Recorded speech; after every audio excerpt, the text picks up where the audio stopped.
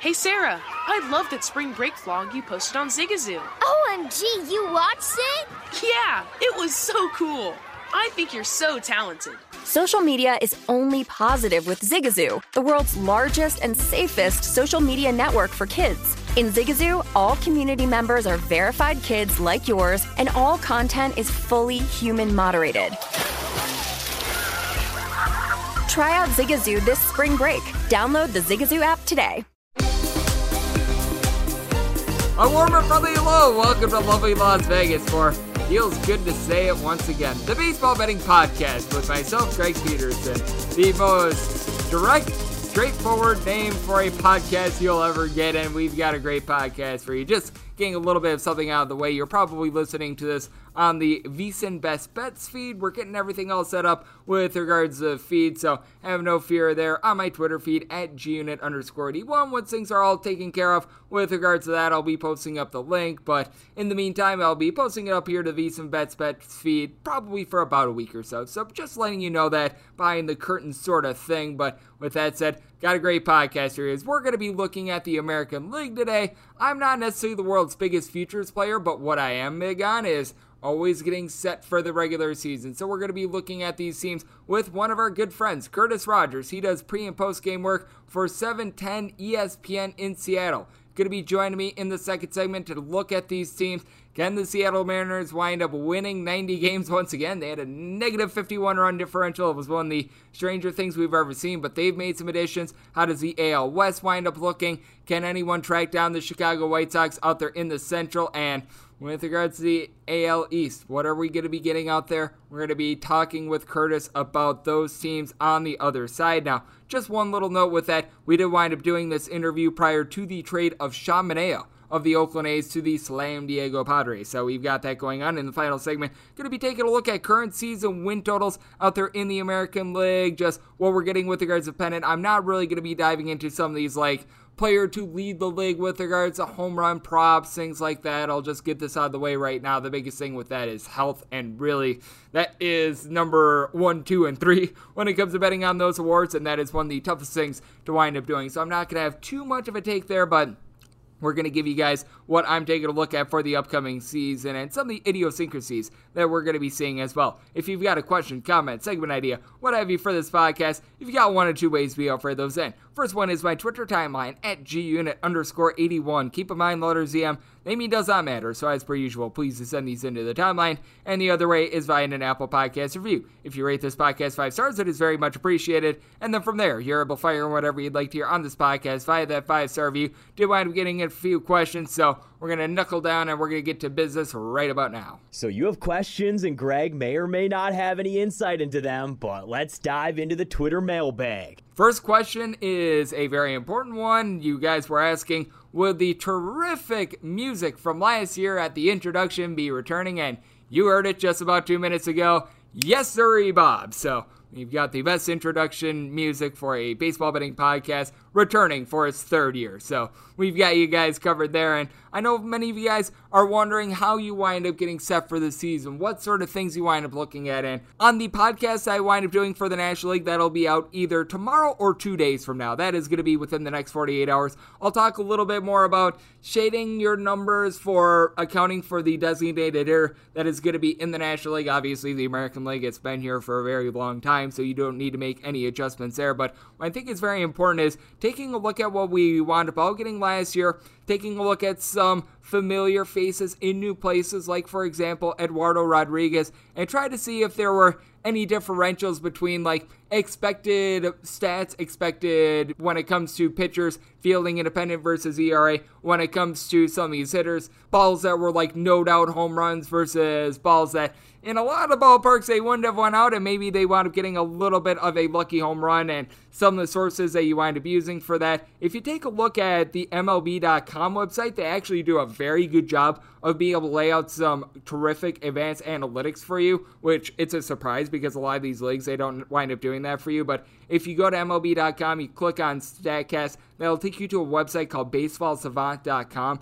That winds up taking you to a big giant website in which we're able to take a look at actual batting averages versus expecting batting averages. You've also got Fangraphs that if you're looking at things like righty-lefty splits, I think that that's very important to take a look at because baseball is one of the most situational sports humanly possible. So being able to get that intel, I think, is very important. Just how guys are looking with regards to their fastball as well. Baseball Savant does a good job there because you're able to take a look at velocity on a year in and year out basis. Is there a guy that maybe is seeing a little bit of a tick up with regards to his fastball? Is there also a guy that might be seeing a little bit of a fall off there? We know that when it comes to like the National League, for instance, Max Scherzer is getting up there in years. That's something to track there. When it comes to the American League, Rich Hill, I mean, he was pitching last year for much of the year with the Tampa Bay Rays before he winds up going over to the New York Mets. He was like 157 years old. So these are sorts of things that you do want to be taking a look at. So I think that these are very important things to be able to dial in on. And when it comes to just betting on baseball in general, something that you do want to note as well, and I know that many people have asked about this when it comes to betting on baseball versus my main sport of college basketball. What is the biggest difference that you wind up experiencing? And with regards to baseball versus the college basketball slate, you really have to be taking a look at units because a lot of people, they think, oh, you've got like a 50-50 record, for instance. You've got a stink. Meanwhile, they would take a look at like a 70-50 and they think, this guy is absolutely awesome. Well, the guy that is 70-50, if he's laying like minus $2 every single day with the LA Dodgers, he's really not as awesome as you think. Because if you're laying $2 on every one of your bets, you go 70-50, you're actually in the hole. Meanwhile, if you take plus 110 on 100 bets, you wind up going 50-50. You've actually made yourself money. Baseball is a money line sport now. You're going to be finding out when it comes to game breakdowns, which is going to be starting on Thursday, that there are times in which I wind up taking the run line. You're going to hear me reiterate a lot that when it comes to totals, you really don't want to be playing the minus 120, minus 125 juices. You want to really be trying to get it at max. I would say minus 115, a lot of minus 110s, minus 105s. Oftentimes, rather take like an even juice, like 7.5 over rather than a 7 at like minus 125, minus 130, because when it comes to the long run, if you're paying that much juice, it's just not worth it in the end. Not enough totals wind up falling on the number. So I think that it's very big to be taking a look at these numbers. You're betting numbers and not teams, much like in college basketball. With college basketball, obviously much more of a spread sport. You wind up having a matchup of like Duke versus poopy Alabama A&M. Obviously, you don't want to be taking poopy Alabama A&M on the money line, but you give Alabama A&M 40 points, all of a sudden it's a pretty fair fight on the spread. So the same applies here with regards to baseball. Now, you don't want to just take underdogs for the sake of taking underdogs. You're going to hear me just rag on the Baltimore Orioles, the poopy Baltimore Orioles in the final segment. I mean, there are just some teams that even though they're getting $2 every single night, if they're not able to get to 60 wins, there's just really no being able to profit on some of these teams. You want to take a look at some of these teams that they're an underdog, but they're going to give you an honest effort. You're going to hear me reference the Detroit Tigers quite a bit on this podcast. That's a very prime example, and it's just all about being able to play the long game as well, because there's going to be times in this Major League Baseball season in which you are going to be as hot as lava. You're going to be up like 20 units in a week and things are going absolutely masterful. You do the exact same thing next week. You're as cold as an igloo. You're down 20 units for the week. This is all about the grind. This is a 162 game season. You're going to get hot. You're going to get cold at least 3 times for each during the season. It's all about riding the ups and the downs. Josh Showers, who was a former Major League pitcher, he works with me over at the Vegas Stats and Information Network. He always says this about starting pitchers, and I think that's true about handicappers as well. With starting pitchers, there are going to be 5 starts every single year in which you've got your absolute best stuff and you are on top of your game. There's going to be 5 starts in which you cannot find the strike zone to save your life. You've got your absolute F- stuff. It's what you wind up doing in the starts in between that winds up defining how your season winds up going, and that it's going to be that way when it comes to handicapping as well. There's going to be highs, there's going to be lows. It's all about being able to weather the storm, continuing to take good numbers, continuing to take a look at, all right, is there perhaps going to be a little bit of progression, regression with what we're seeing, like with the Seattle Mariners last year, them winning 90 games with a negative 51 run differential? That's not normal. At the same time, it's all about taking good prices with the Seattle Mariners. If you wind up seeing, all right, the books are still dogging them, hey, maybe you keep on riding it out. If there's a pretty big adjustment based on the record itself, maybe you want to be fading a little bit more. So there's just so much that winds up going into it. Hopefully, I did a good job of scratching the surface, and I'm sure that there's more questions that you guys wind up having. So at gunit_81 on Twitter, happy to field all of these, both on the podcast that I'm going to be doing in about 24 to 48 hours with regards to the National League. Pretty much the same thing going to be doing here with the American League. And then obviously when it comes to the start of game breakdowns, which opening day is going to be on Thursday. So a little bit of a nice little introduction. And for those of you guys who are wondering, yes, this podcast is going to be going on every single day throughout the baseball season. I'm very much looking forward to it, and I'm looking forward to talking to Curtis Rogers. Does a great job over there at 710 ESPN in Seattle. We're going to be chatting with him next about the landscape of the American League, what we can expect from some of these teams, some of the teams that he's bullish/bearish on. So that chat is up next right here on the Baseball Betting Podcast with myself, Greg Eaps Peterson.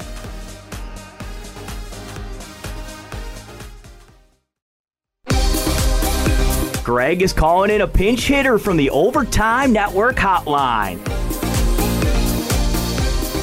And we're back here in lovely Las Vegas for the Baseball Betting Podcast with myself, Greg Eaps Peterson. And it is great to be joined by our guest as this man does pre- and post-game work over there for 710 ESPN in Seattle. That is the flagship station of the Seattle Mariners. I know that he does a pair of podcasts, the Seattle Sports Night and Seattle Sports Saturday podcast. You're able to find those wherever you get this fine podcast. He does some work when it comes to the Seattle Seahawks, when it comes to NFL season as well. And I know that he's got a lot on tap for this baseball season, as we've got Curtis Rogers joining me on the podcast. You're able to follow him on Twitter along with Instagram at A Kid From Kent. And Curtis, it is great to have you aboard. We are mere days away from the baseball season, and I'm sure that you, much like myself, are very fired up for it. Absolutely, I am, Greg. I have not been this fired up for a baseball season in quite some time. I mean, look, there was a time this offseason where we weren't sure we were going to get baseball. So opening day, a few days out from where it regularly would have been, but glad it's here nonetheless, and glad we're going to get some real-life baseball on our TVs and on our computers here in the next few days.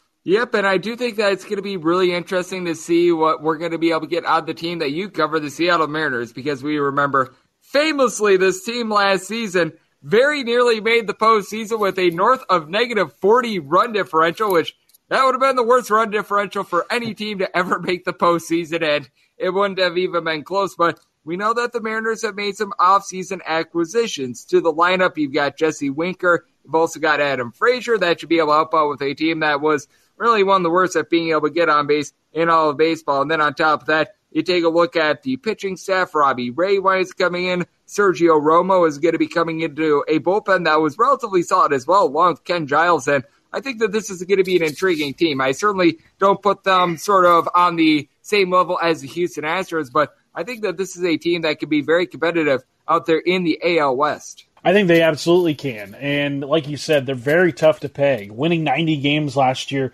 with that negative run differential really threw any kind of sabermetric that, you know, could project the Mariners season last year out the window. I think you could easily say that this is a better team on paper than they were a year ago. You mentioned the additions of Jesse Winker and Robbie Ray. You've got a bullpen that, while they don't have necessarily the big names of other teams out there, they've got a really solid group led by Paul Sewald last year, who was incredible, who only came up in the month of May, and after that was one of the best relievers in all of baseball. And then you've also got, you know, like you said, Adam Frazier playing second base, really nailing that position down, which was a turnstile a year ago for the Mariners. So on paper, I think you could say that they're better.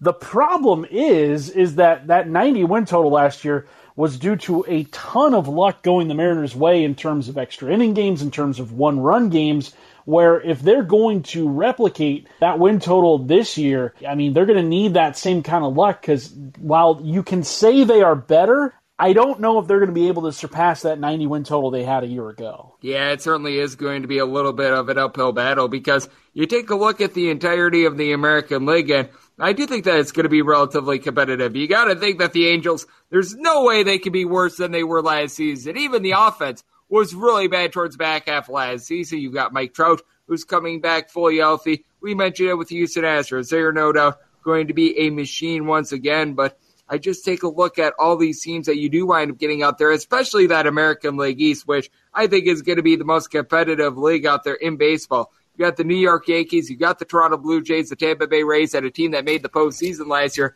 in the Boston Red Sox, and I think that wins just in general are going to be hard to come by, aside from when you're playing against your just absolute bottom feeder teams, like, for instance, the Baltimore Orioles once again. Yeah, and man, that AL East race is going to be incredible to watch this season.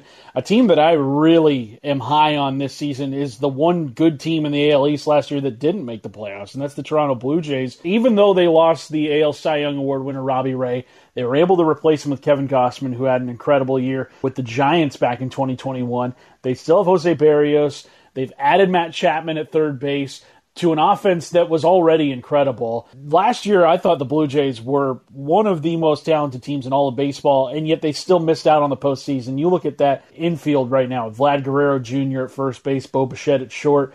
You've got Matt Chapman at third. In that outfield, you've got Lourdes Gurriel, Teoscar Hernandez, George Springer. I mean, there is no break in that offense. And look, there were even rumors a couple weeks ago that they were still kicking the tires on potentially adding Jose Ramirez, the Guardians superstar infielder. So if they were able to add him to that lineup, I mean, watch out. That is one of the best around. I really like the Blue Jays actually to win the AL East this year, even though, you know, they haven't had necessarily the consistent success of a Tampa Bay, of a New York, of a Boston. I think their talent this year is just so deep in that order, deep in that lineup. I really like the Blue Jays to come out of the AL East as division champs. And I'm so glad that you mentioned that, as we do have joining the podcast, Curtis Rogers does a great job with pre- and post-game work for the Seattle Mariners, in that we've got a couple guys out there in the American League that could wind up getting dealt before the season gets started, because the Oakland A's have had a fire sale, and they're also selling off the streamers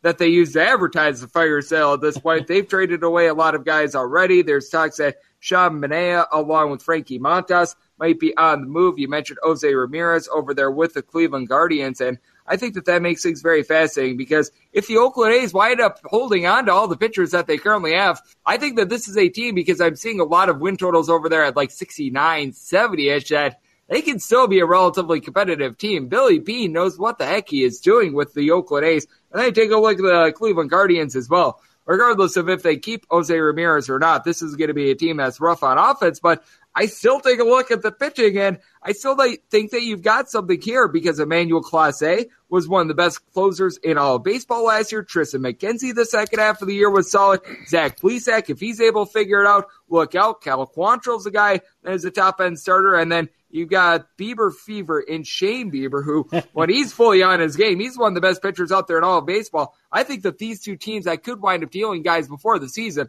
are very intriguing to watch, because even if they do wind up dealing their guys, I still think that there's a little bit of upside. Yeah, and also in Cleveland's bullpen, James Karinchak, who was the closer to start the year last year, really saw his numbers dip after the league cracked down on spider tack. So who knows what he's in store for here in 2022. When he was up in 2020, in the first half of 2021, he was incredible. So maybe that's another name you could add to that Guardians pitching staff, especially in the bullpen. But yeah, you look at Oakland's pitching staff, you've got Montas, Manaea, Cole Irvin as well. Cole Irvin, if he doesn't pitch against the Mariners, I believe he went 0-5 last year against the Mariners. Other than that, I mean, he was a great pitcher. Yeah, I think Oakland is a team that no matter how bad it gets in terms of them trading off their superstars, which is something they do every, 6-7 years or so, they still manage to kind of lurk around and hang in there around every single team in the American League West. I don't have them pegged for any of the top 3 spots, though, in that division. I think it's going to be Houston. I think it's going to be Seattle. I think it's going to be the Angels atop the AL West this year. But boy, Oakland is an intriguing team in terms of that over-under. You see it in some places, like you said, 69, 68, 70, what have you. I think they could potentially eclipse that if they are able to keep those guys maybe through, or maybe right up into the trade deadline. I mean, you will also look at the talent that they've gotten back in their trades of Matt Olson and Matt Chapman. I mean, they've gotten a lot of guys. Christian Pache from the Atlanta Braves kind of jumps out. He was one of the game's best prospects just a couple of years ago, where Atlanta called him up in 2020, I believe it was, near the end of the season, making their playoff run. He's been a really good prospect. I know he's always been near the top of the Baseball America prospect rankings, so he's somebody to watch out for. Now it's his outfield, and they still got talent there too. Ramon Laureano is on that team. Sean Murphy behind the plate. There are guys on that Oakland A's roster. Tony Kemp was a great player for him last year, picking him up the scrap heap. So I think Oakland can eclipse their over-under of, a 69-70 win. I don't know if it's going to be by much. I think it'll be probably about 72, 73 wins. I see them as sort of their peak this season. Yep, I'm right there with you. I do think that the A's are going to experience a fall-off this year, but I think that the fall-off that many people are thinking is just a little bit too much on them, as we do have Curtis Rogers of 710 ESPN joining me on the podcast. And then when it comes to season wins as well, the one that really catches my eye out there in the American League, and a couple do from the American League Central, but the one in particular, the Detroit Tigers. As I'm looking right now at DraftKings, I'm seeing them at 77.5, and this is a team that they wound up having a winning record after the All-Star break, and they went out and they actually spent some money. They bring in Eduardo Rodriguez, who I think is going to be terrific for this team. He winds up joining a staff that has Tariq Skubal along with Casey Mize, two young up-and-comers that I think are going to be terrific in this league for a very long time. I'm not necessarily in on Matt Manning, but with that said, you're certainly going to be able to get some innings out of him. Andrew Chafin winds up coming in, and I take a look at what this team has with regards to the offense. It does need a little bit of work, but Javi Baez actually had the second-best batting average in the National League in the month of September last year. And I take a look at this team, and I see a team that could easily be able to get above 500 this year, especially when you consider the American League Central. You've obviously got the White Sox at the top of that, but everyone else, I think that it's not far-fetched to say that the Tigers could be the number 2 team out there in that division. Very, very possible. And also one thing to consider in all of these over-under totals is the help that is on the way. Detroit has one of the best farm systems in all of baseball, and they have two of the very best prospects in baseball as well. Spencer Torkelson, the first baseman, who was a number 1 overall pick just a couple seasons ago. He might start day one. Exactly. He's somebody that I think could very easily contribute to that Tigers lineup. And then also Riley Green, another guy who could very easily give that Tigers offense a jolt. He's playing center field. He's looked really good in the Grapefruit League this year. I believe through 10 games has an OPS over 1,400. Obviously, it's the Grapefruit League, so you can't buy in too much to these numbers, but he's oozing with talent. Those two guys, I think, could really, really give a lift to this Tigers offense that, like you said, adding Javi Baez was a huge, huge thing for them.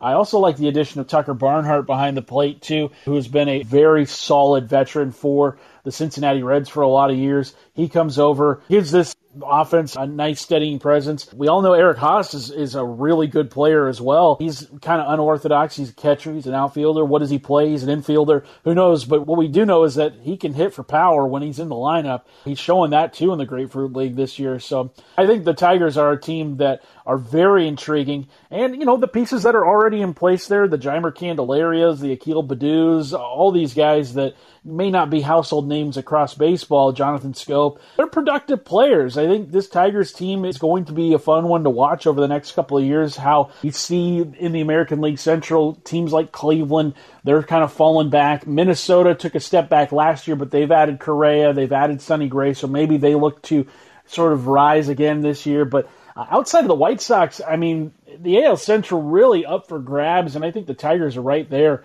looking to send a message. And you talk about the Minnesota Twins as well, and I think that they're very intriguing because if they wind up hitting on some of the, shall we say, older pitchers that they picked up, they've got something here because they picked up Chris Archer, Dylan Bundy, along with Sonny Gray.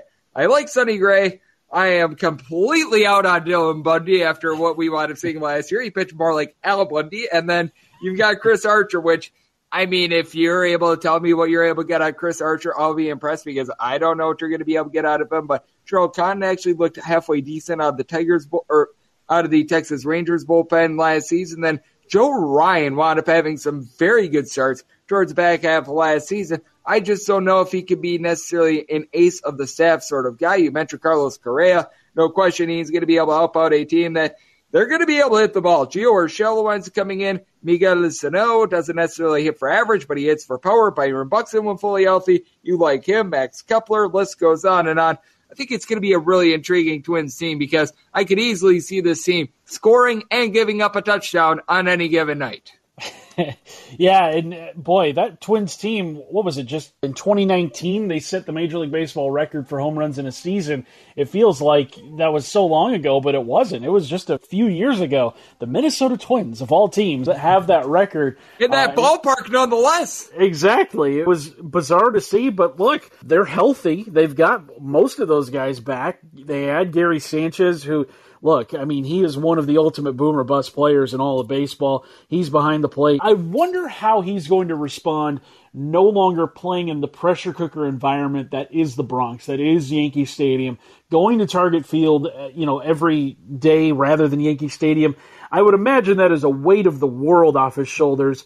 I would be very interested to see how he responds over the course of a full season if we get the Gary Sanchez that he was his first few years in the major leagues. I don't know if he's ever going to get back to that level, but maybe to a fraction of that level. But like you said, this Twins pitching staff, a lot of names that, we definitely have heard over the years, but names that I guess haven't necessarily been what we have expected of them over the years. You mentioned Dylan Bundy. A name I'm intrigued to see is Bailey Ober, who has looked pretty good again in Grapefruit League action. Last year, he came up, had an ERA just slightly above 4 in really his first go-around in the big leagues. I'm intrigued to see how he plays this season with a full year under his belt. Pitched 20 games last year. Never really looked like the moment was too big for him. He does give up a lot of home runs. It gave up 20 in less than 100 innings pitched, but that's another name I think that could really help out that Twins pitching staff. I'm right there with you, as we do have Curtis Rogers of 710 ESPN joining me on the podcast, and we have somehow, someway made it north of 15 minutes without talking about the New York Yankees. So how about if we close up shop here with the New York Yankees? And I am very fascinated to see what winds up happening with this team because, you've got the boomers that are out there once again for this team. You've got Aaron Judge. Giancarlo Stanton, if he's able to stay healthy for a full year, this is a guy that he can put up 40-plus home runs. We all know about the talent there, and you've got some solid pitchers, but with that said, when it comes to Aroldis Chapman, he clearly is not what he once was, so that's going to be a little bit of an issue. You mentioned Gary Sanchez. He's now out of the fold, so going to be figuring that we're going to be seeing most likely a lot of Kyle Higashioka this season. Garrett Cole, he wound up having a little bit of an issue when the spider attack crackdown wound up happening once again. And I take a look at the starting pitching staff, relying upon guys like Luis Severino, Jameson Taillon to be able to give you some starts. I'm not sure about that, but I do think that Luis Eel, who wound up getting a few starts, if he's able to just rein it in a little bit with the command, he's able to give you something. I think that the most mysterious team out there might be the Yankees because you mentioned how much you like the Blue Jays. I still think that the Boston Red Sox are going to be okay this season. You still got the Tampa Bay Rays, so in my opinion, they might be in the toughest division in all of baseball, but you've got a team in which you could see them putting up 10 runs on any given night, and with the way that this roster is stacked up as well, you might wind up getting a big fat goose egg. It's very, very much, pardon the pun, but it's, swing and a miss lineup for sure, especially with guys like Judge and Gallo and Stanton with how often they strike out. Like you said, there is potential for a lot of runs up on the board, and there's potential for very few as well. I do like their pickup of Isaiah Kiner-Falefa. I thought that was a really shrewd move by Brian Cashman. Offers a ton of positional flexibility, plays all around the diamond, including catcher. He is somebody that, if you're going to be a winning ball club, it's good to have a utility guy like that on your roster. I think a big part of their offense this year is going to be reliant on, is Gleyber Torres back? Is he going to have a season like he has had in the past, or is he going to just wilt under the pressure and put up a clunker like he did a year ago? That, to me, is going to be a huge, huge focal point of this Yankees offense here in 2022. One guy who has been really good in spring training and is probably going to play his way onto the opening day roster has been Marwin Gonzalez. He's also been one of the better utility players over the last 5 or 6 years in Major League Baseball. Had a down year a year ago playing with the Red Sox and the Astros, but looking at his numbers right now, he is tearing the cover off the ball playing for the Yankees. I think that is somebody that could possibly find his way onto the roster. And then another guy that I've always been intrigued by is Tim Locastro, the outfielder. Played a few years with the Diamondbacks. This guy is so fast. He is somebody that will get the game in motion if he gets on base. Look, if you have guys that can sort of change the flow of the game like that, it is such an advantage to you. This Yankees team has so many good individual pieces. I just wonder how they're going to be able to put it all together. Like, on the pitching side, Jonathan Loaisiga in the bullpen, he was incredible a year ago. But like you said, Aroldis Chapman, no longer the Aroldis Chapman that we all have come to know over the years. So this Yankees team, tons of boomer bust potential. I tend to think that they are going to be better than I think a lot of people are looking at. I think they are very much in position to be a wild card team this year.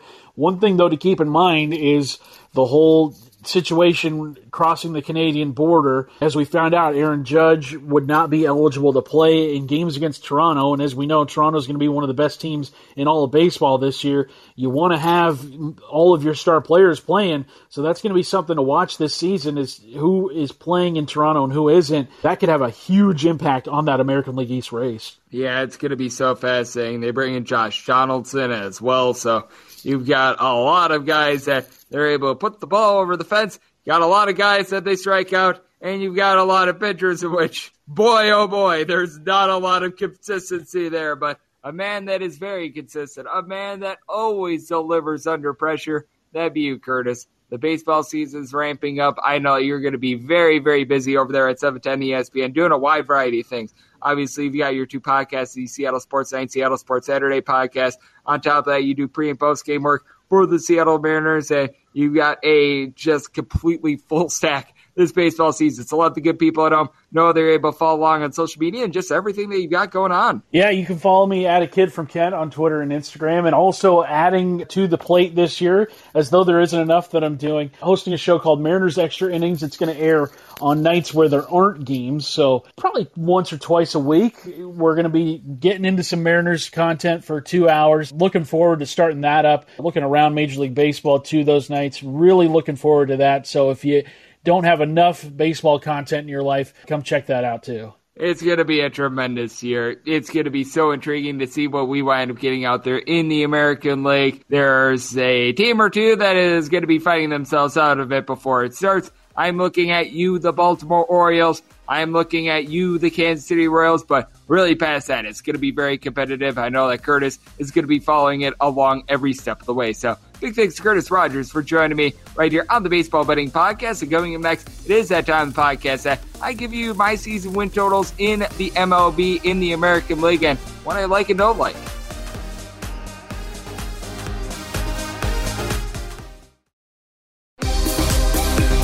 Welcome back to the Baseball Betting Podcast with Greg Peterson, as we're off to a quality start, and now it's time to walk it off in a grand fashion. And we're back here in lovely Las Vegas for the Baseball Betting Podcast with myself, Greg Hughes Peterson, and it was great to have Curtis Rogers aboard. He does pre- and post-game hosting over there for the Seattle Mariners, a guy that has his finger on the pulse of Major League Baseball. For those of you guys that listen to my basketball podcast, Coast to Coast Hoops, which that'll be continuing on during the season as well, have no fear there, but you hear him on there quite a bit as well. So great to be able to get him on today. And now it is that time of the podcast that we just take a look at the American League in general. We're going to be taking a look at what we've got with regards to odds to be able to win all of these divisions, and we'll just run through these pretty much division by division, as right now we're just using DraftKings numbers since VSiN is a part of DraftKings, so that's why we're going to be using those numbers as of right now. And as we see it, the Toronto Blue Jays out there in the East, they're plus 170 to win the division. Yankees are at 2-1. Rays are at plus 320. Red Sox are at plus 550. And then the poopy Baltimore Orioles are at 150 to 1. And if you're looking to light your money on fire, congratulations, the poopy Baltimore Orioles. Really, the only thing that is intriguing about the Baltimore Orioles at this point is how Camden Yards and the fact that the left field fence has been pushed back a little bit is going to be affecting home runs, because the Baltimore Orioles, they've set a whole bunch of records the last few years for most home runs surrendered. So I think that that's really the only thing you can take a look at. John Means has been an okay pitcher for them, but boy, that is a sad, sad organization right now. If you take a look at who I think should be able to win the division, I think that the Blue Jays should be a little bit of the favorite. I think plus 170 is a little bit too short on them. I wouldn't necessarily be taking a shot on them, as if you take a look at the season wins, I mean, it is about as jam-packed as you're going to get, as we're just going to read these in the order that DraftKings has them, which is a little bit wonky. But with that said, out there in the East, you've got the New York Yankees. They are finding themselves with a win total of 91.5. The Blue Jays, they find themselves at 92.5. From there, you've got yourself the poopy Baltimore Orioles at 62.5. that's one that I really would not want to be playing either way. So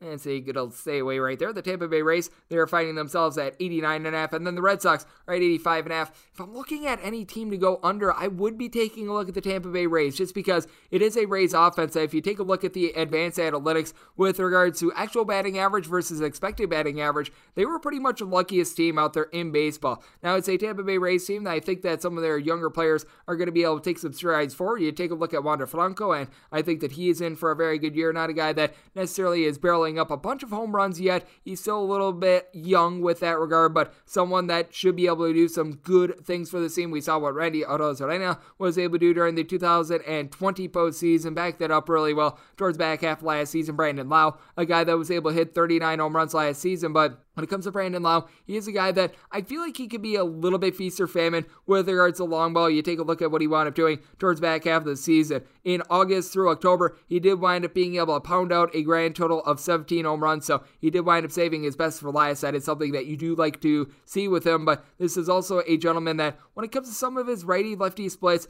they can be a little bit more suspect. As you take a look at the way that he wound up hitting against right-handed pitching, and he wound up hitting 270 off of them against lefties, $198. So that is a little bit of an issue. And when it comes to Tampa Bay Rays, you've got to be wondering with regards to some of the ailments that you've got with these pitchers. You no doubt have Tyler Glasnow, who wound up being banged up towards back half of last season. That wound up really hurting them. He's not going to be good to go for day number one. Corey Kluber is a guy that is about as fragile as really, really good glassware that you have, and it might wind up getting thrown around. That's not necessarily what you want. Now, the guy that I really like is Shane McClanahan. He's a guy that towards back half of the season was really able to come into his own. Wound up seeing 25 starts last season. A guy with north of 10 strikeouts per 9 innings. A guy that kept the ball in the yard towards back half of the season as well. Right around 1.1 home runs per 9 innings. So that is something that you're able to take a look at and you're very heartened with. Actually, as a matter of fact, in the final 5 starts of the regular season, only wound up allowing 2 home runs. Got better as the season went along. He has ace potential for this team, but you also take a look at what you're going to be able to get out of some of these back-end starters. Do you wind up giving Luis Patino some stars? Ryan Yarbrough is a guy that actually has a full ERA point lower on that when he winds up having a guy winding up opening for him and he winds up following him up. So the opener system has worked well there. And then Drew Rasmussen is a big X factor for the team as well, because as a starter, wound up having an ERA that was hovering right around 2 in his 10 starts last season, but it was a relatively small sample size. He never really went past 5 innings. And then you bring in Corey Kluber, and Corey Kluber, he went 5-3 last season, but was only able to make 16 starts. Got a little bit healthier towards back half of the season, but also towards back half of the season, he wound up allowing quite a few hits as well. A guy that, with regards to his hits per 9, that was more around an 8, but that was a lot towards the back half of the season. 3.5 walks per 9 innings, certainly not a hard tosser at this stage of his career. So the Rays are a team that I'm a little bit more out on with the Blue Jays. We all know about this offense. You've got yourself Vlad Guerrero Jr., who wound up belting out 48 home runs last season.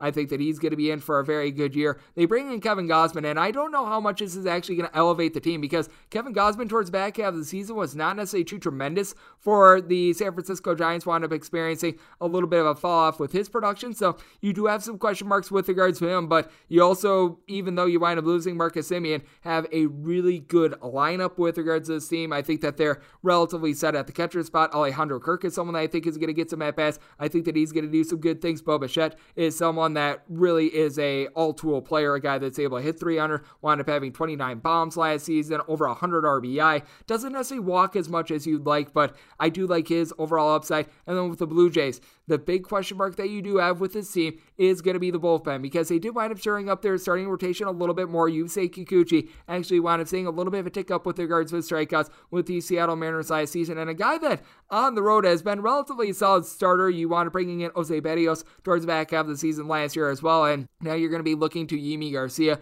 do a solid job out there in a relief role. Adam Simber is someone that was really able to take off as well. Alek Manoah, I think that he's going to be solid, but Trevor Richards, Jordan Romano, those guys out there in the bullpen, what can you expect out of them? Are you able to get anything out of guys like a Ross Stripling if you wind up using him as a little bit more of a spot starter? That is my question mark with the Blue Jays, which is why I do think that this is a little bit too high with regards to their odds to be able to win the division. And I know that there's a lot of people that have been shading down this Boston Red Sox team, but the Boston Red Sox, the more that I take a look at them in the AL, the more that I actually do think that there's a chance that they could be able to make some noise. If I'm looking for any sort of a value play with regards to this division, it probably would be the Red Sox. I do think that their win total of 85.5 is relatively correct. I'd probably be taking a look at the Blue Jays under and then the Yankees under as well, because when it comes to the New York Yankees, the one thing that I think is really bad about this team is what are you going to be able to get out of those back half starters, because you know what you're going to be able to get out of Garrett Cole. I recognize that after the spider attack situation, he didn't wind up doing as great, but with that said, you know what he's going to be able to throw out there. Jameson Taillon is a guy that has been banged up throughout his career, did wind up making 29 starts last season, but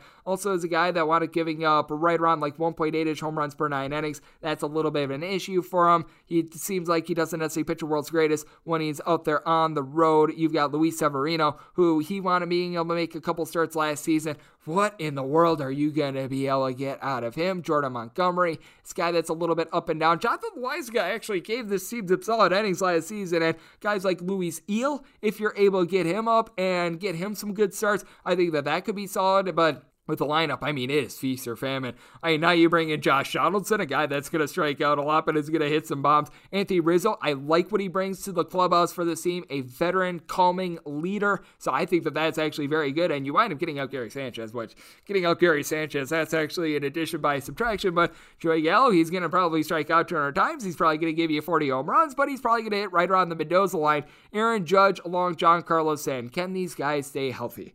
I would not want the Yankees season win total over or under really at this point, because I mean, if those guys stay healthy, there's a lot of upside. If they don't, boy, there's some downside. That is really the feast or famine team. But getting back to the Boston Red Sox, you do wind up losing Eduardo Rodriguez, and I think that that's going to be big when it comes to this pitching staff. You've got a guy in Nathan Eovaldi. He's one of the best at being able to keep the ball in the yard in all of baseball. But you do take a look at Nick Pivetta, and what I think is intriguing with him, he's much better on the road than he is at home. 5.40 home ERA last season, 3.75 road ERA. He gave up 17 home runs in 73 and a third innings in Boston, 7 home runs at 81 and 2/3 innings on the road. I don't know what it is about Nick Pivetta, but he cannot pitch at home. On the road, he's been rock solid. You wind up bringing in ancient 42-year-old Rich Hill, which I don't think that you can really expect too much out of him at this point, but the bullpen actually has some guys I like. If you're able to get Matt Strahm going a little bit more, that's relatively okay. Phillips Valdez is someone I always like as a reliever. Now, among relief pitchers, Garrett Whitlock was one of the most lucky in all of baseball. .96-ish ERA last season, a guy that had a fielding independent that was much above that, but Hirokazu Satomura is able to give you some halfway decent innings.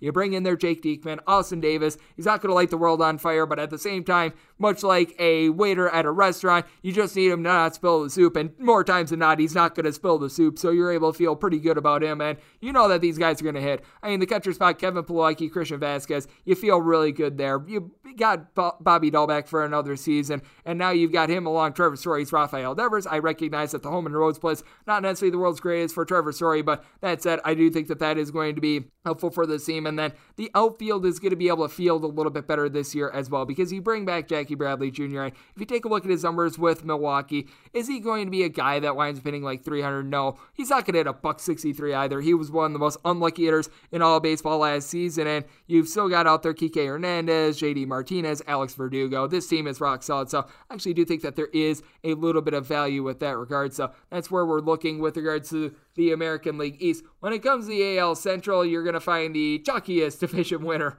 out there with regards to the American League, as right now you're finding the White Sox clocking in at -195 from there. Minnesota Twins are +550, +700. You've got the Detroit Tigers 10-1. You got the Cleveland Guardians at 15-1. The Kansas City Royals. Now, I do think that the White Sox should be a pretty sizable favorite with regards to the American League Central. I would not be willing to lay this price. I do think that they should be able to get it done, but I think that 2 through 4 should actually be relatively jam-packed, and I could see the Detroit Tigers being that number 2 team. We'll hit on them before we wind up hitting upon the top team in the Southsiders, but you do take a look at this Detroit Tigers team, and I mentioned it before with Eduardo Rodriguez. I really love this addition. He's a guy that, with regards to his ERA compared to his fielding independent, was one of the most unlucky pitchers in all of baseball. He wound up missing the 2020 season during the COVID-19 pandemic, but you take a look at him in 2019, led the American League in terms of total walks, and was really able to bring that down last season, fewer than 3 walks per 9 innings. So this is a guy that is relatively rock solid for you, and you take a look at the additions that the Tigers made, and you had Javi Baez in the last month of the season, and I recognize it's a small sample size, but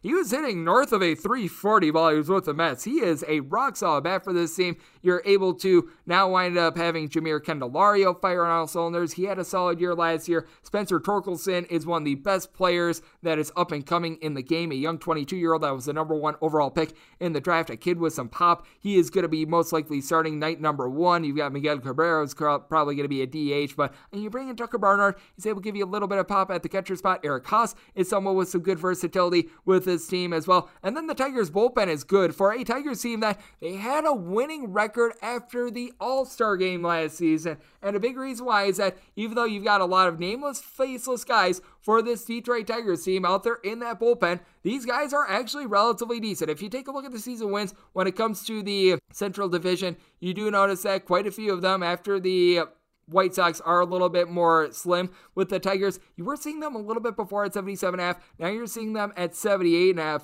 You've got yourself a case in which you've got the Minnesota Twins currently clocking in at 81.5. The Cleveland Guardians, they're at 76.5. You've got the Southsiders at 91.5, rightfully so. And then with regards to the Kansas City Royals, you're seeing them clock in at 74.5. When it comes to season wins, I would be taking a look at the White Sox under, but I would be taking a look at a little bit more of an over with the Tigers because of this relief pitching. Tyler Alexander is a guy that's able to give you a little bit of length when you need him in the bullpen. He's able to give you a spot start as well. Joey Jimenez is a guy that has been up and down all throughout his career, but they bring in Andrew Chafin to be able to shore up this bullpen. Matt Manning is a guy that I'm not necessarily in on as starter, and I do recognize that Michael Pineda has been dealing with some ailments, but 2 years ago he was with the Minnesota Twins, did a good job of being able to keep the ball in the yard. If you're able to get anything out of Spencer Turnbull as well, that's solid. Gregory Soto is an all-star reliever as well. There's a lot of good pitching here with the Detroit Tigers, and they play in a little bit more of a pitcher-friendly ballpark, so upside there. I was mentioning it with the White Sox. They should be able to win the division. They're a rock-solid team. I do think that they're being a little bit overvalued in comparison to the rest of the division because you take a look at a lot of these guys, home and road splits are very demonstrative with them. The White Sox were right around 500 away from home. Like someone like a Dylan Cease, for example, 3.18 ERA at home, 4.69 ERA on the road, despite the fact that he wound up giving up more home runs at home as well. So he's a guy that he's not necessarily the same guy when he winds up leaving his friendly confines. They did add to this bullpen, which I think is very big. And if you look at the White Sox, I don't know how many additions they needed to make because with regards to bullpen, if you take a look, ERA compared to Fielding Independent, they were legitimately the most unlucky bullpen in the second half of the season last year. They bring in Joe Kelly, which Joe Kelly is Joe Kelly. He's going to have some moments of brightness. He's going to have some moments of darkness. It is what it is. Garrett Crochet, I think that he's going to be a little bit more reliable. Got off to a good start last season, had a little bit of a flail down the stretch. Kendall Graveman, I think that he's going to regress a little bit from last year. That's rock solid. I really think the big key for this team is Michael Kopech, a guy that he lines up to be a number 5 starter, a guy that's able to give you a 100-mile-per-hour fastball, and they're going to need him because Dallas Keuchel just can't start anymore. A 5.28 overall ERA. I mean, it didn't matter if he was at home, if he was on the road, if he was on Planet Pluto. This guy just wound up giving up bombs here, like 2 home runs per 9 innings. Opponents hit at 290 off of him. This guy's just done. So that's a little bit of an issue. And Yasmani Grandal had like the most ridiculous walk rate I've ever seen in my life last season. You can't expect that once again this year. He had a 240 batting average last season, and his on-base percentage was a 420. I mean, how does that wind up working out? Yasmani Grandal is a solid catcher. He's good behind the dish, and he's a guy that's going to give you some pop. You can't hit 240 and have a 420 on base once again. That's just some charmed luck. Tim Anderson is a guy that does a good job of being able to get on base, but really doesn't walk for you. And you just notice that a lot of these hitters, they wind up getting hot and cold for the team. Bringing in A.J. Pollock, I think, is going to be very solid for both he and the team because Pollock is a little bit more of a setting force. Hit right around at 300 with 21 home runs last season. I think that is exactly the veteran leadership that this team did wind up needing because, I mean, when you take a look at some of these guys like Gavin Sheets, Andrew Vaughn, they have their ups and their downs. They bring in Josh Harrison as well, but you do have a bunch of guys like even a Yohan Moncada that they wind up going through their ups and their downs throughout the season. Eloy Jimenez, big example of this as well. Luis Robert. I do think that it is good that they wind up bringing in A.J. Pollock. Just a case in which I think the rest of the division is a little bit better than what a lot of people want to give it credit for. Now, the Indians, who are now known as the Guardians, I'm probably going to make that slip up quite a few times here on this podcast throughout the season. They need some help with regards to the lineup because right now it's Jose Ramirez, who might wind up getting traded at any moment. And then you've got Amid Rosario. You've been able to get a little bit of something out of Miles Straw, who does a good job of being able to run the bases. But when you got a starting rotation that includes Aaron Savali, who is a guy that last season wound up going 12-5 after his injury, was not necessarily the same down the stretch, but that said, a guy that is not going to walk you, that's rock solid. Tristan McKenzie from the first half of the season to the second half of the season was significantly better. The 5-9 record with a 4.95 ERA, that's a little bit of a Medusa, because in the month of August, this guy was tremendous. In his 4 starts, he wound up having a sub-2 ERA, wound up coming back from the minor leagues. He looked relatively solid. Cal Quantrill flows things out with a flurry last year, a 2.89 ERA. I mean, Zach Plesac was up and down last season, but now you get Shane Bieber Fever off of injury. Emmanuel Clase is one of the best relievers that you're going to find in all of baseball. James Karinchak had a little bit of a rough year last year, but a kid with some upside. Nick Sandlin was solid out there in the bullpen. Indians can pitch. Only question is, are they going to be able to give you much offense whatsoever? This is going to be a tremendous team to the under this year, because when you got guys like Bobby Bradley, Yu Chang that just can't get on base, it's absolutely terrible. You do have a guy, Franmil Reyes, that's able to give you home runs, but with the Guardians, certainly is going to be a team that is going to be relying upon their pitching and their pitching only. And then with the Kansas City Royals, I do think that they're properly placed at dead last. I do think that they've got a little bit of upside themselves, though. At 74.5, I would look over before I would look under. I really don't have much of a take there. And once again, I'm not necessarily much of a season wins player. I'm not much of a futures guy. I'm a little bit more of a game-by-game better. But I do think that game-to-game, you're going to have a little bit of value when some of these pitchers do wind up taking them out. Chris with the K. Bubich is someone that wound up being able to win 6 games last season at a 6-7 record. At home, he wound up having a sub-4 ERA and a 5 ERA on the road, wound up giving up the double amount of the home runs on the road rather than at home. They picked up Taylor Clark. I don't think that that's going to be able to help them out. But Amir Garrett shores up a bullpen that is actually really good for this team.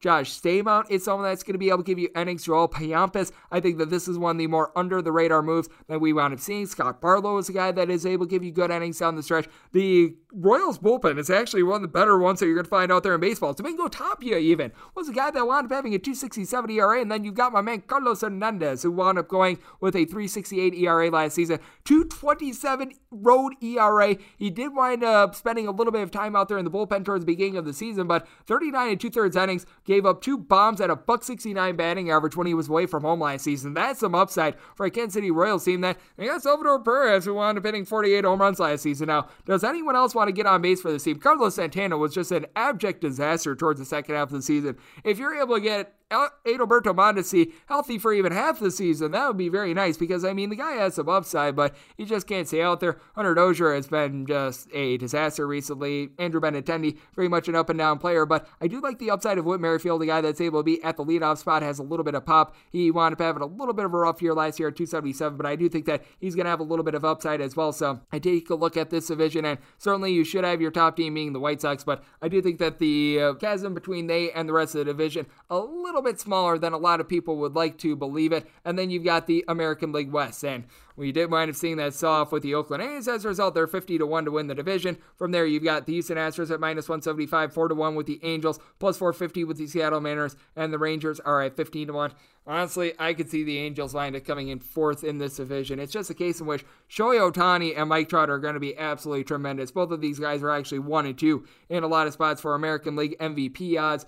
With the new rule, by the way, Shohei Ohtani, whatever he pitches, he can still actually DH after he's removed from the game. So that actually gives the Angels a little bit more upside with that regard. But you take a look at the guys that are going to be backing them up. Joe Adell, the day that he sets fire to the rain, let me know, because a lot of people have been buzzing about him. I just have not necessarily seen it on display with him. I believe that there's going to be good days ahead for him. I just don't know if that's necessarily going to be this season. The catcher spot with Max Sassy, he wound up having a relatively solid start to the year last year, but tailed off. And with the Angels, after the All-Star break, they were the second worst offense in the American League after the Texas Rangers, and that Texas Rangers offense, it's completely different because they wind up bringing in Marcus Semien. They wind up bringing in Mr. Corey Seager, so they're going to be able to turn things around. I will get into them in a minute, but David Fletcher wound up hitting like a .103 in the final month of the season. This guy was terrible. A 2.62 batting average overall for the season, but take a look at what he wound up doing down the stretch, and boy, oh boy, was it a stinkburger. I mean,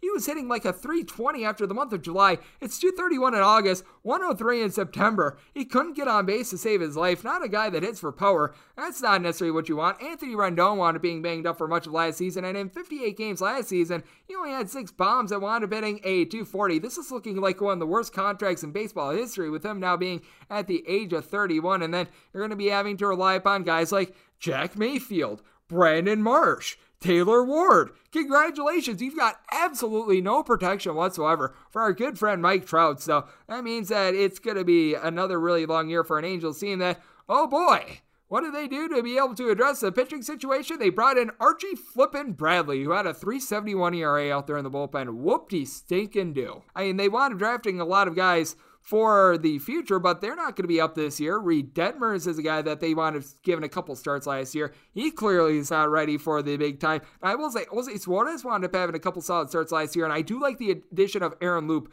who had a 0.95 ERA in 65 appearances last season. Do you really think that Aaron Loup is going to be able to duplicate that once again this season? I mean, there's just no way that's humanly possible. He was lights out, and he's going to be able to upgrade a bullpen that involves guys like Jose Quijada, Ryan Tepera, Austin Warren, and guys like that, but he's not going to be able to duplicate that. And their number 2 starter is looking like is Noah Thor Syndergaard. Of course, Shohei Ohtani is your number 1, but Noah Thor Syndergaard wound up throwing 2 innings last season. Did not wind up playing at all the season before. Do you know what you're going to be able to get out of him? Because I don't. Now let's get into the Texas Rangers, who I think that they've actually got a little bit of upside. Now they are playing in the new Globe Life Park, which we have found out it is very, very pitcher friendly. So that is something that you do want to be noting just with this season and seasons to come, because it used to be a case in which when the Texas Rangers were at old Globe Life, the ball would just be flying out and you'd have totals north of 10. But Willie Calhoun was one of the most unlucky hitters in all of baseball last season. He should be able to help out this offense. They bring in Mitch Garver, which, I mean, Mitch Garver, 256 batting average, 13 home runs during the 2021 season. It's not like he's going to go out there and light the world on fire, but boy, the Rangers would have taken that last year with the way that they wound up having things go, because Adolis Garcia wound up having a sizzler of a start to the season, wound up with 31 home runs in total, but you take a look at it, he wound up having 16 home runs in the months of April and May, and then from there, things just wound up completely flailing on him. He just wound up having a rough go of it in general, as between August through October, he wound up hitting right around about a 215, so that was a hot mess there. Nick Solak is someone I think has a little bit of an upside, but I mean, just getting in there, Corey Seager, being able to get in there, Marcus Semien, that is going to be so beneficial for the team. Semien last year, 45 home runs and 102 RBI. Corey Seager has dealt with a couple of injuries the last few years, 95 games last season, but still was able to hit a little bit above a 300 for the LA Dodgers. He's going to come in. He's immediately going to be able to help out this team. Now, when it comes to the rotation, it's not necessarily great. You've actually got a couple okay bullpen pieces with this team. I liked what I saw out of Spencer Penn towards back half of last season. Dennis Santana, I think that in the right situation, going to be halfway decent for you. You've got to figure that Glenn Otto is going to get a couple starts. He was one of the bigger pieces that they wound up picking up at the trade deadline last season. I have no idea why they picked up Spencer Howard. 0-5 record, 7.43 ERA last season. The next time this guy winds up putting together more than 3 good innings in a row, it's going to be the first time. And then you've got Dane Dunning, who he's able to get her Dunning at home with a 3.09 ERA.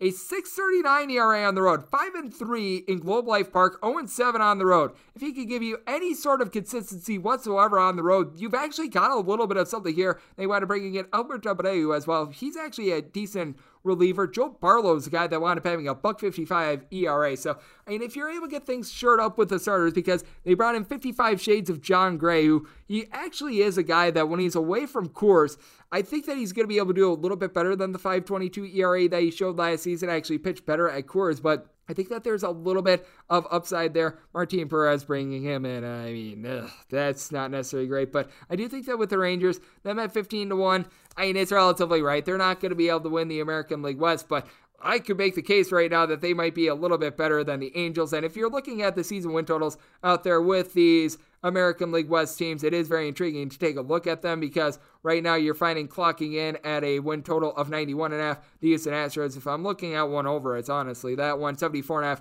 with the Texas Rangers. That's one that I think you could make a case for that as well. Certainly going to be looking under on the Angels. The Oakland A's are currently at 68.5. That's after the trade to Sean Manaea. That's a little bit of an issue. 83.5 with the Angels. That's one in which I think that they're going to be sub 500. And then the Seattle Mariners at 83.5, I think is one of the most intriguing ones on the board, because when it comes to the Seattle Mariners, they wound up winning 90 games last year with a run differential of negative 51, but they did wind up going out and they wound up addressing some things in the offseason. They wind up bringing back a few guys that allowed them to have success towards the back half of last season. That Kendall Graveman deal yielded Abraham Toro after he wound up getting picked up from the Houston Astros. He did a solid job hitting at .252, was able to supply the team with a couple big shots when they needed them late, a guy that's able to draw a couple walks. That helps out a lineup that was legitimately one of the worst out there in all of baseball. You wind up bringing in Adam Frazier, who, why the Padres wound up trading for him last season, I have no idea whatsoever, when they really needed pitching. Instead, they got Adam Frazier, but he's a guy that last season wound up being able to get on base, whether he was with the Pirates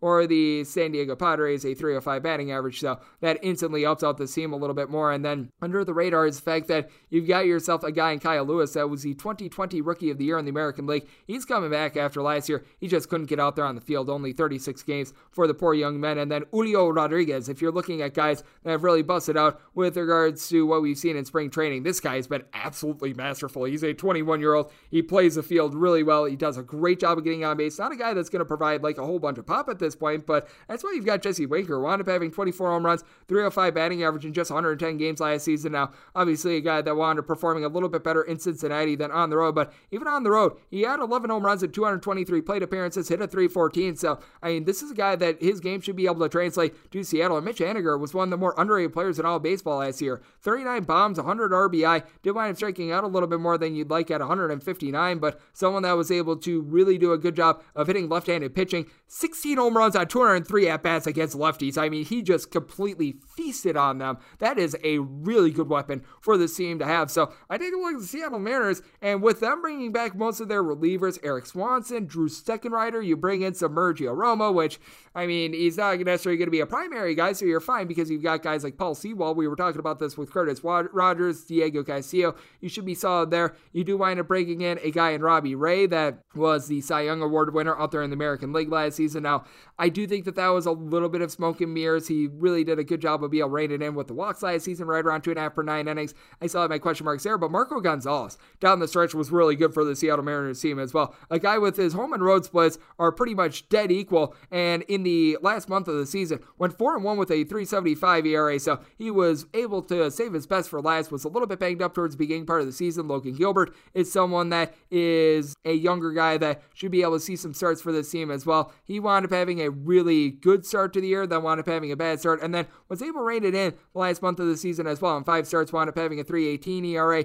Kid with some very electrifying stuff. Chris Flexen, who wound up coming over from the KBO, the Korean Baseball Organization. He lent some good starts as well. So I do think that some sunny days are coming for the Seattle Mariners. I was talking about it with the Oakland A's. The fact that they wind up trading away Sean Manaea, that's a little bit tough, and they did wind up selling off quite a bit of their bullpen. And with the A's, this is a team in which it's hard to be able to recognize them too much, but you still have AJ Puck, Lou Trevino, Kirby Snead out there in the bullpen, so it's not necessarily too terrific, but at the same time, not necessarily too terrible. Deolis Carrera is going to see some more innings as well. And you still have Sean Murphy, a guy that at the catcher spot wound up hitting 17 home runs last season. This is a team that they struggle with their batting average, but Elvis Andrus, who wound up hitting at .243 last season, was legitimately one of the most unlucky players in all of baseball. If you take a look at expected batting average, that was north of a .275. Tony Kemp is a guy that's able to get on base. He's able to steal a couple bases from time to time as well. Seth Brown, I think, is going to do a solid job with the bat, along with Steven Piscotty. Piscotty wound up being banged up, only played 72 games last season. Getting him for a full season, going to be able to help out. Christian Pache, he is a liability currently with the bat, but out there in the field should be able to do a solid job, especially when Lorman Laureano is out of the fold. And then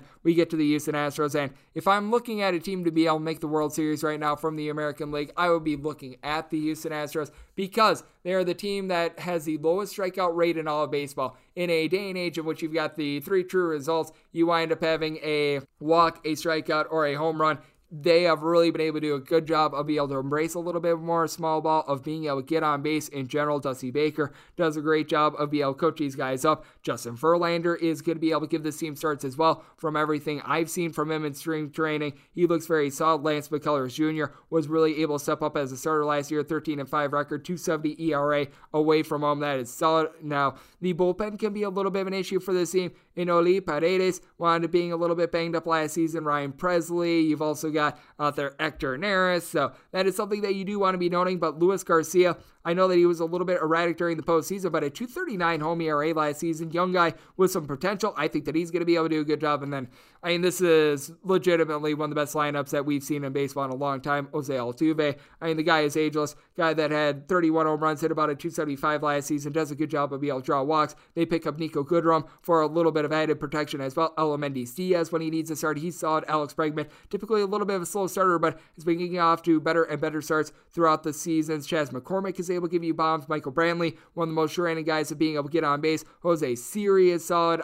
Yordan Alvarez is a guy that could wind up going off for 40 bombs this season. He had 33 last season, so I take a look at the Houston Astros. They should be the favorite in this division, and they should probably be, in my opinion, the biggest favorite out of all these divisions out there in the American League. So that's my thoughts on the American League going into the season. I'm not necessarily too much of a futures player, but once again, if I'm looking at anything with regards to season wins, the one over I'd be looking at is the Tigers. The one under I'd be looking at is the LA Angels. That's just me personally. And if you do like what you're hearing from this fine podcast, Baseball Betting Podcast, we're going to have things up and running within the next few days, and you're going to be able to subscribe wherever you get your podcast, Apple Podcasts, Google Play, Spotify, Stitcher, TuneIn. For the meantime, we're going to be on the VSiN Bets podcast, and if you have a question, comment, segment idea, whatever for this podcast, you got one or two ways to be able to fire those in. First one is by Twitter timeline at GR_41. Keep in mind, letters EM, they mean does not matter, so as per usual, please do send these into the timeline. Other ways, find an Apple Podcast review. If you rate this podcast 5 stars, it is very much appreciated. From there, you're able to find whatever you'd like to hear on this podcast via that 5-star review. Coming at you guys now from here on out every single day throughout the baseball season, and